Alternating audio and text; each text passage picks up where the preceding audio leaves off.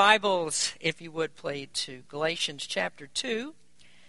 Again, once this evening, we are looking at the first 10 verses in this chapter, and we're going to be here just a while longer as we try to sort out all of these things that are here in these verses. Now, I know everybody has a Bible, don't you? Does everybody have a Bible tonight? I mean, if you come to Berean Baptist Church, you know you're supposed to bring a Bible, because we don't have anything else to study from, and we don't want anything else to study from but the Bible. And the Bible is so rich. There's so much here. It's a well that's so deep. I don't know why anyone would ever want to go to church and hear anything but the Bible. I just don't understand that. But if you look at these scriptures this evening, we're not going to read all 10 verses here. We've read those a couple of times in the previous messages. So I'd like to read just part of this text. We'll read down to verse number 5, which will pretty much cover where we're going to be this evening. Paul says, "Then 14 years after, I went up again to Jerusalem with Barnabas, and took Titus with me also. And I went up by revelation, and communicated unto them that gospel which I preach among the Gentiles, but privately to them which were of reputation, lest by any means I should run or had run in vain. But neither Titus, who is with me, being a Greek, was compelled to be circumcised, and that because of false brethren unawares brought in, who came in privately to spy out our liberty, which we have in Christ Jesus, that they might bring us into bondage, to whom we gave place by subjection, no, not for an hour, that the truth of the gospel might continue with you." I really do think Galatians is a very, very interesting book. But if you don't like arguments, then you're not going to like Galatians. And if you think that I am too negative sometimes in what I preach about, and I'm always hammering away on somebody, there's no relief tonight either. So we're looking here at one of Paul's most explosive letters. And he really wasn't afraid to mix it up and even to be a little sarcastic at times. Now, most of us have, I think most of you probably been in church for a while. Most of you are, of course, familiar to me. And even before perhaps you came to Berean, you attended church. And so most of us are really no strangers to argument. I mean, from the time that I was very young, I was interested in the Bible. And I suppose that would be natural because I grew up in a pastor's home, and our lives centered on the Bible. It centered on our church. Everything else was just a means to further our relationship with the Lord. That's the way my dad raised me. What he did, everything was centered around our church. And so when I was in elementary school and high school, or junior high and high school, I didn't have any friends. In our part of the country there, I just didn't have any friends that didn't have some sort of religious affiliation. Everybody that I knew something about church and had been to church. And it seems odd to me sometimes living in a community like this when there are people that have never even stepped foot inside of a church. That was one of the strangest things that I experienced when I moved here, that there are so many people that don't know anything at all about the Bible. And some of the very basic stories that we tell 3- and 4-year-olds in Sunday school class, there are people here that have no idea what those things are about. When I first started teaching the Sunday morning form class, that was about 14 years ago, one of the adults in the class raised their hand and asked me, "What is this story about Noah and the ark? What's that all about?" And I thought that I was preparing to teach a class where I thought we would go into the deep things of the Word of God and have hard questions. But I learned very quickly that not everybody has a Bible background like I have, not in this part of the country. And I don't say that to shame anybody, not at all, because not everybody grew up the same way that I grew up. I suppose that if your parents were a geneticist or something, that you would know a whole lot more about genomes and DNA replication than I know. So I grew up with the Bible, and that was just a regular part of my communication with my friends. And since I like to argue, it didn't take long for me to get into arguments when the subject turned to Bible topics. Now, when I was in high school, many of the people that I went to school with, their parents either worked for or were associated with the Asbury Theological Seminary. That's an interdenominational school. It's one of the best schools as far as the college there itself. It's one of the best in the country, and the seminary is highly regarded as well. But I know it as a place that is I would say, the haunt. Even though it's interdenominational, it's kind of the haunt of Wesleyan Methodist. And so they were just, those kids that their families were associated with that, they were just an endless source of arguments over Arminian theology, and especially on the subject of eternal security. And so we argued all the time about these subjects. And you can imagine that being in a religiously saturated society like the Apostle Paul was, that there would constantly be religious arguments going on. And there was all these competing religions, and there was none that was more competitive than the Jews and Christians. And so there's always these arguments, and you put on top of that Christianity has its roots in Judaism, and the Jews are thinking that what the Christians are trying to do is get rid of all of our time-honored traditions. You can imagine the arguments that developed. So you had some Jews that were pretend converts to Christianity. And what they wanted to do was hold on to their certain facets of their old religion, while at the same time claiming that they were converted to Christ. And those are the ones that Paul had the most trouble with. It was easier to deal with the pagans and deal with just a traditional Jew in the synagogues than it was to deal with somebody who was a crossover. The crossovers are hard to deal with because they embraced a great deal of what the apostles were teaching, but they missed the most basic and fundamental teaching of all, which was justification by faith alone. Now that's the core issue. That's the core issue that we've been discussing. The argument is over justification and whether the old Jewish law of circumcision has any bearing on the Christian faith. And I find it quite interesting that this is still an argument today in a different way, that some of the most excellent people, Bible teachers, and are really straight on their theology of salvation, and yet they're confused on the issue of whether baptism is something that replaced circumcision. There are people who, many of the Protestants believe that baptism took the place as a Christian rite, a ceremony, a covenant sign. So what the covenant theologians believe, a covenant sign that God gave to Christians, just like he gave the Jews the seal of circumcision.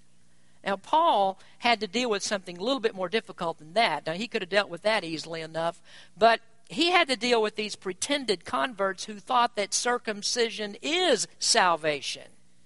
And whenever you try to add something to faith or substitute anything for faith, then you have made that thing become the qualifying, essential factor of salvation. And this is why Paul writes in chapter 3. He says in verse 2, "This only would I learn of you, receive ye the Spirit by the works of the law or by the hearing of faith? Are ye so foolish? Having begun in the Spirit, are you now made perfect by the flesh?" And so that's the core issue Paul is dealing with. What does it take to be justified with God? Now, the second and third parts of your outline are these: the comparison of the timeline and the companions for the journey. And I'm not going to deal with those tonight anymore. So you can go back to the previous messages and learn where these things fit into the narrative that we have in the book of Acts. And if you're really excited about things, you can relive the previous messages by CD, and you can learn all the background of the traveling companions and all of that. But we're not going to talk about those things tonight, but we're going to move on to something else here, because we have so much to cover in these 10 verses of this chapter. So fourthly, this is our fourth point tonight, and that is the command to travel. The theological controversy swirling around Paul over this issue of circumcision was really starting to take its toll on the Galatian churches. There are two contentious factors. You have the Judaizers on one side, and you have the Apostle Paul on the other side, and stuck in the middle of those were the Galatian converts that were confused about whether they did or did not need to be circumcised. Now, that's a perplexing problem. So how's Paul going to resolve this problem to the satisfaction of the Galatian converts? I mean, here he is in danger of having his ministry destroyed by the lies and deceit of these, what I called the crossover people just a moment ago, the Judaizers, and it seemed the only way that he would be able to settle the issue was to go to Jerusalem and sort it out with the original apostles. Get what they have to say and bring that back to these people who thought that the apostles in Jerusalem were the ones that could answer all their questions. Now, to understand what's going on here, we have to see that this may not have been a desirable option for Paul. In fact, I don't think it was. Because what had he spent years away from Jerusalem doing? Well, he spent that time receiving revelation from God without any interference of any other individuals. And the main proof that he relied on that his doctrine came directly from God was the lack of conferences. Visiting the conferences and speaking to the apostles. That's his argument. So, he didn't rely on the apostles at Jerusalem for his doctrine, and neither did he seek their approval for it. Now, we're going to see a little bit later that the language of this section indicates that Paul was not a little bit irritated by the assertion that he was less than apostle than the ones that were in Jerusalem. And he was irritated by them saying or thinking that he was subject to their authority. Now, he conducts himself honorably as far as the apostles are concerned. He's not irritated with them. He's irritated with the people who keep claiming this and causing all the problems. So there may have been some reluctance for Paul to resolve the issue by going to Jerusalem. And folks, this is why we have an all-wise God. This is why we need him to solve problems for us and to give us the best course of action. Because we don't always know it. God sees around corners. God can see beyond the bend and the road. And so he had a planned outcome here for Paul, and this trip to Jerusalem would end up vindicating Paul in the best possible way. So we really have to thank God that that's the way that he works in our lives, because we face decisions sometimes that we just don't know what to do. And we just simply have to turn those things all over to the Lord and let him tell us how to proceed. Can't see the outcome. We have no ability to forecast the future. And this is why Jesus says in Matthew 6, he said, "But seek ye first the kingdom of God and his righteousness, and all these things shall be added unto you. Take therefore no thought for the morrow shall take thought for the things of itself. Sufficient unto the day is the evil thereof." And I think about those verses, and that ended up being a part of my prayers last night before I went to bed. Lord, please relieve me of some of the worries that I have. It does no good for me to worry about things when all things are in your hands. And I have to learn that as much as anybody else. It's difficult sometimes not to dwell on problems and just place everything into the hands of the Lord and ask him to give us direction. So the proper course of action is to leave things in God's hand, let him work out the details. Now notice how this reluctancy and uncertainty of what Paul should do is immediately cleared up. He says, "And I went up by revelation and communicated unto them the gospel which I preach among the Gentiles." So it was revealed to Paul that he needed to go to this conference in Jerusalem, and that would calm the situation. And Paul took that revelation as God's command to go in spite of his reluctance to do so and his personal distaste for what it would mean to him. Now think about what the Judaizers would now say when Paul goes to Jerusalem. Here's what they would say. They would say, "Well, there goes Paul. He's been summoned by the apostles in Jerusalem to appear before the tribunal. They're going to check him out on his doctrine, and he's going up there, and he's going to get his theology straightened out."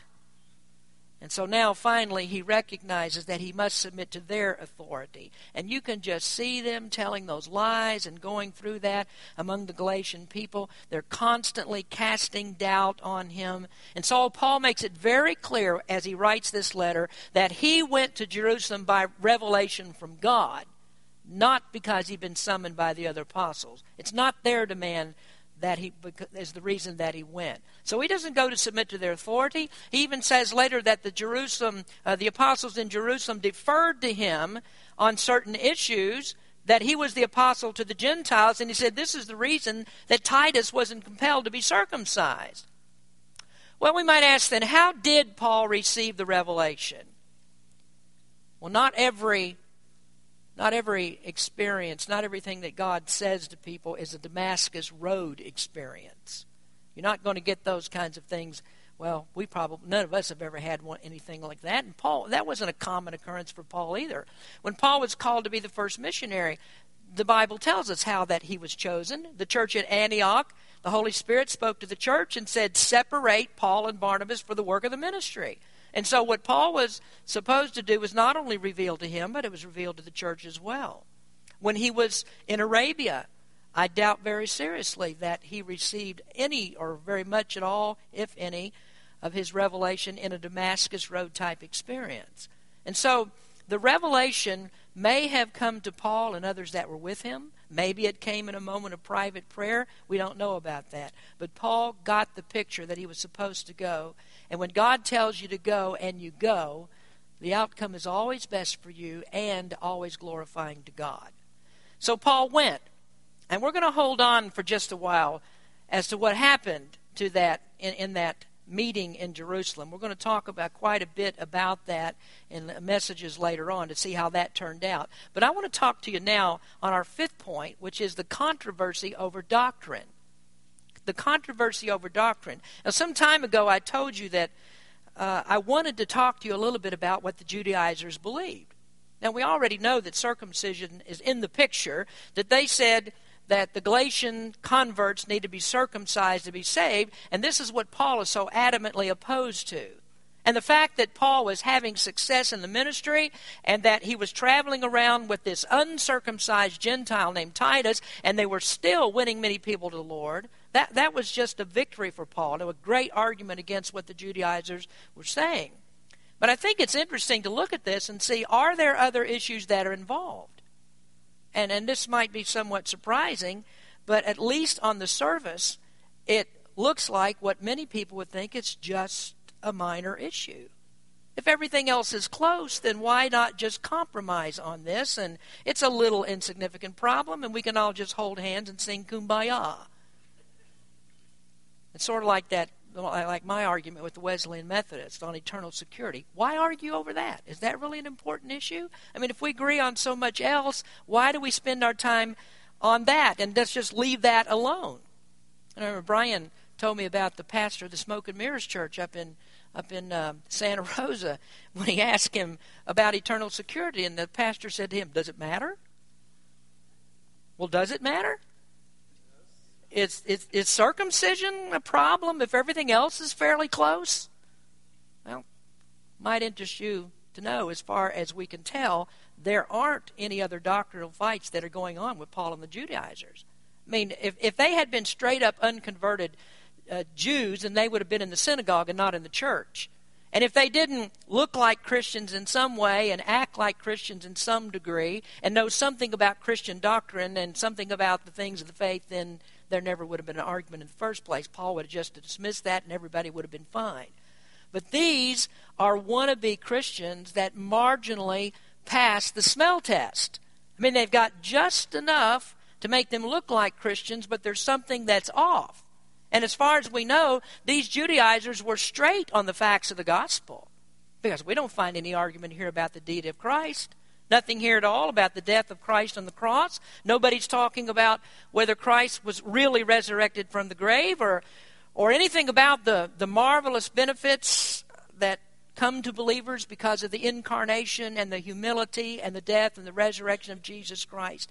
And I'm sure these people said, our sins are forgiven because Jesus died on the cross. But the real question that's involved here is, how do we receive the benefits of what Jesus did on the cross? And that's where this controversy explodes, and Paul anathematizes them, and he pronounces a curse on them for preaching a doctrine that came straight out of hell. And the answer to Paul's anathema of these Judaizers is the same as the answer to this question: why aren't Roman Catholics Christians? The answer is the same. And the problem is, the whole problem here, is how do we actually receive the benefits of Christ's death? Now, we talked about that in the form class a few weeks back, and the question comes to our mind is, well, if the Roman Catholics believe in the death of Christ, and they believe in the cross, and they believe in the blood, and they believe in the resurrection, and they believe in the incarnation, and they believe that Christ died to atone for sin, then why aren't they Christians? I mean, they believe exactly as we do, don't they? Well, sometimes I give away sermons in the Sunday morning forum class, and so this may sound a little bit familiar to you, but let's concentrate for a minute on this vital point of the blood atonement. Now, the Roman Catholic Church says that original sin is washed away by baptism. And so they baptize infants because the sooner that you baptize them, the better. You get rid of the original sin. They believe that sins are forgiven in the Mass. And they believe that sins are forgiven in the confessional. And they believe that sins are forgiven by acts of penance. And some sins are forgiven after you die. You go to purgatory, and then you spend some time there paying for the ones that you didn't get taken care of while you were in this life. So you have all these transactions that are going on that's like a store for buying and selling forgiveness, which, by the way, Pope Benedict XVI just confirmed not long ago is okay.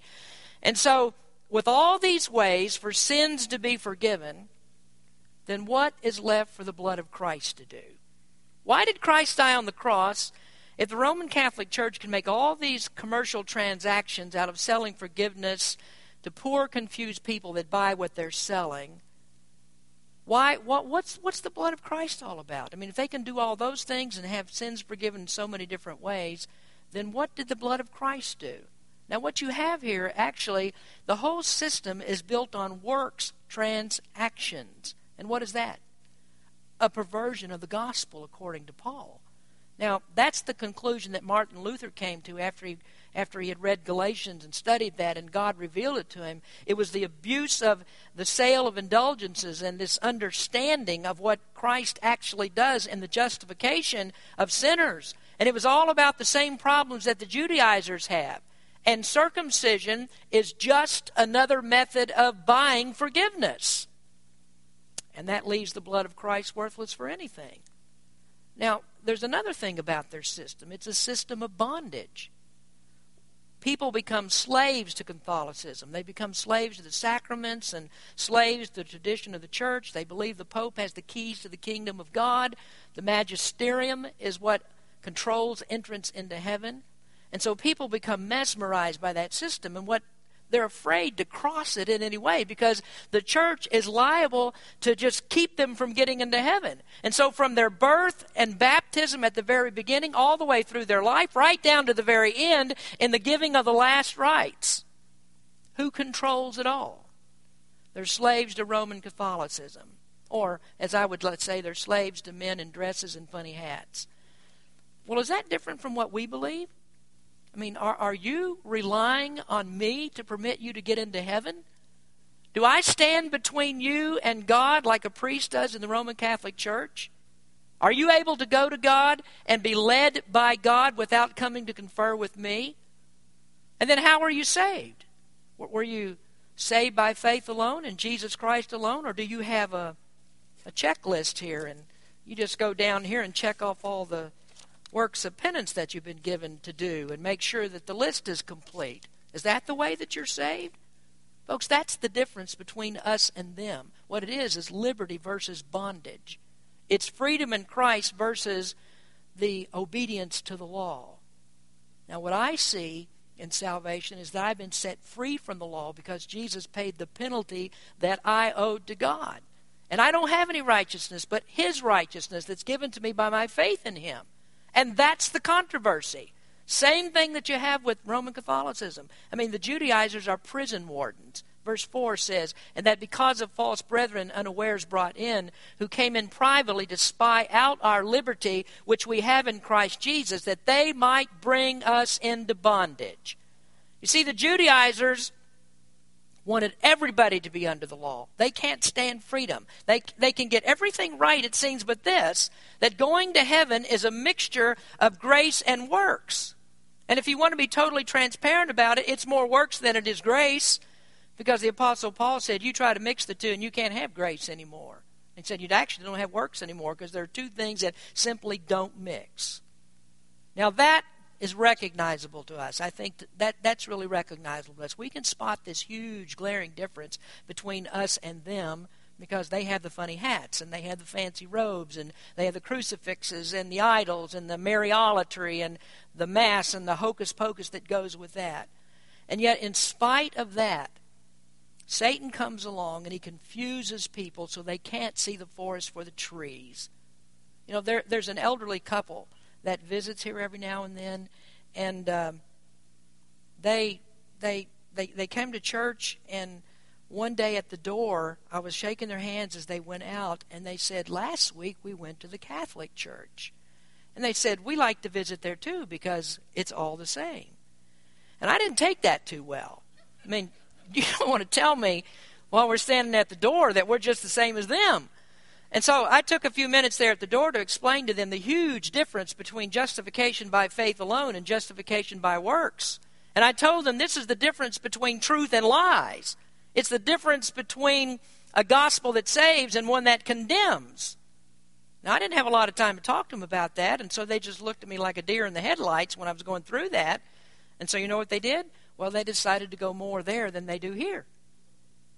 And if you want to look into this thing just a little bit further, you'll find this to be true, that in many other denominations, they just have a different variation of the same problem. You see, there's a reason why we keep the name Baptist on the sign outside.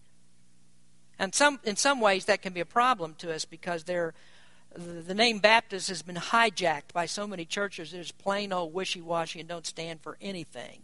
I mean, there's several conventions of Baptists that the membership is lost as Adam's goose. I mean, they don't know anything about what we're teaching. And so we keep the name Baptist, though, because for anybody that desires to look into the history of the Baptists, then they'll find that we stand for a regenerate church membership. And they'll find that we believe in being cleansed by the blood of Jesus Christ, by faith in Him and Him alone. And they'll find that we believe in salvation by grace through faith. And we don't believe any rites or rituals or sacraments or anything like that as a part in our justification. So is this really a small matter? Is circumcision just a slight variation and it's not worth the time and trouble to argue about it? Is it not worth a long, hot walk to Jerusalem to finally get this thing settled? You know, for the pastor who says, well, eternal security, does that matter? Well, it doesn't matter if you're convinced that all you need to do is say you love Jesus. Doesn't matter if you can be saved and kept saved by your own efforts, and it doesn't matter if you have no idea what the grace of God is. You know, some people are more charitable on this than I am, and they think, well, you know, they're all Christians. It's just they're just a little bit confused on a few issues. You know, my friends that argued against me when I was in high school about eternal security, they were convinced that they were talking to a brick wall. And they said, we're saved by grace, but they also said if we're not careful and we do the wrong thing, that we can lose it. And my answer to that is you have no idea what the grace of God is about. You don't have any idea about how we're justified with God. You can't be saved if you're a legalist. You can't be saved and say, well, look at that. You know, I've been circumcised or I've been baptized or anything else, and now my journey's complete. Now I'm bound for heaven.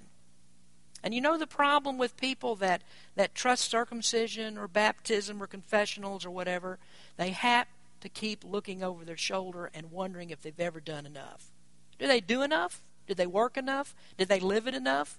Did they pray enough? Did they tithe enough? Did they sow enough seeds? They never know, because the accumulation of everything that they do never gives them the assurance they've ever done enough. They have to keep going. How will they know when enough is enough? See, that's the difference in salvation by grace and salvation by anything else. Grace is when Jesus tells me, or God tells me, Jesus paid it all. And that's how I know that enough is enough. There's nothing left for me to do. And so I sing like the song says, in my hand no price I bring, simply to thy cross I cling. See, that's what you call freedom.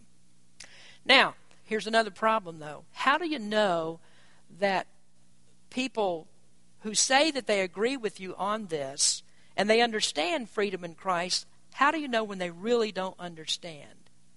Well, we have that in the Bible as well, because that's another problem. And that the way that we know it is because people use their freedom as an excuse to sin. In the 5th chapter, Paul said, for brethren, you have been called under liberty, only use not liberty for an occasion to the flesh, but by love serve one another. Now, this is the complaint of the Judaizers then. If Paul is right, and if we can throw out the law as a means of justification, then what do we have? They said we have lawlessness. And you know what happens?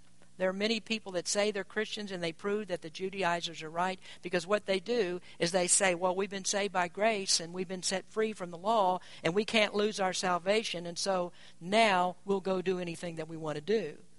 And so you find them in places where they shouldn't be. You see them talking like they shouldn't talk. And you just watch their irreverence for the things of God. Some look like they just picked themselves up off a curb downtown or just been to just dance in a burlesque show somewhere. And it's all because of this, Christian liberty. That's a problem. I mean, people can whoop it up for sure and say, oh, I love Jesus. Watch how they live and see the contempt they have for holiness and the glory of God. You look at their lives and look what they do and see how they act, and you find out for sure whether they really understand what Christian liberty is all about. It's not an excuse to sin, and if people think it is, then they don't understand grace either. So let me read something that W. Criswell wrote, and this is really, I thought, spot on this issue. He says, Paul envisions three possible lifestyles. One, legalism, which he vigorously rejects in this epistle. Lawlessness, the only alternative according to the legalists, which he also vehemently rejects. And three, that was the second one. Third one is spirit-directed living, which he enthusiastically endorses. Liberty is freedom from exterior rule, but this freedom presupposes new and greater responsibilities for the one who's liberated. The believer is no longer ruled by the law. God's Holy Spirit reigns in his heart, and the believer's responsibilities are far more profound as a result. You understand that? You'd be far better off to try to live by the law and become a legalist and say all these things that I do will get me to heaven, as to have the Holy Spirit ruling in your heart and try to follow him. Do you see which has the greater responsibility? I mean, you have hugely more responsibilities by having the Holy Spirit live in your heart than you do by just having a written copy of God's law. When the Holy Spirit comes to live, he's in control now. He's in control of everything that you do, and you have to surrender yourself to him. So these are some things that have to be seriously considered. You may be somebody that says, no way do I believe in keeping commandments to be saved, and the real interpretation of that is, no way do I believe in keeping commandments. And one's just as wrong as the other, and both will get you in just as much trouble. So where are we going with all this? Well, believe it or not, I am headed towards the conclusion of these 10 verses.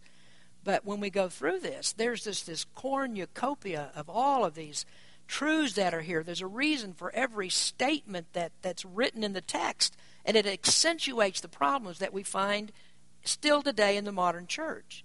Now, for Paul, it's people that are basically right, and they agree with just about everything that he said, and they differed on what some people think is a minor point of doctrine, but the minor point turns out to be the most important pillar of the Christian faith. And the interesting thing about this is that Paul recognized that he could not compromise on it, and you know something? The Judaizers were smart enough to realize that too. They knew what they were talking about. They had a completely different system from Paul, and that's why you have the clash all the time. Always the fight. So, their protestations end up causing Paul to take action to go to Jerusalem to prove once and for all that he and the apostles in Jerusalem are on the same page on doctrine. And what comes out of their meeting is important affirmation of faith alone as the means of our justification. Now, next time, we're going to get just a little bit of a taste of that conference in Jerusalem, and then after that, a couple of weeks down the road, we're going to look extensively at Acts chapter 15 and say what happened in that conference. What did they talk about, and how did they resolve this issue? Now, the sad thing about all of this that I'm talking to you about tonight, the frightening thing about it is the fight's still going on. After 2,000 years, we're still fighting over this. And the reason that we have a sign out front that says who we are is because that identifies where we stand on the battleground. And that's why we don't get rid of the name. People need to know where we stand. Let's pray. Father, we thank you for the opportunity to look in your word again tonight. we thank you for the truths that are found here. We thank you that salvation is in Jesus Christ alone, because there's no way that we could ever save ourselves or ever hope that we could be right with you. And so we thank you that Jesus Christ has done it all for us. And may that be the gospel that we give to every person that we know. Bless our time together and our fellowship as we leave. In Jesus' name we pray. Amen. It's all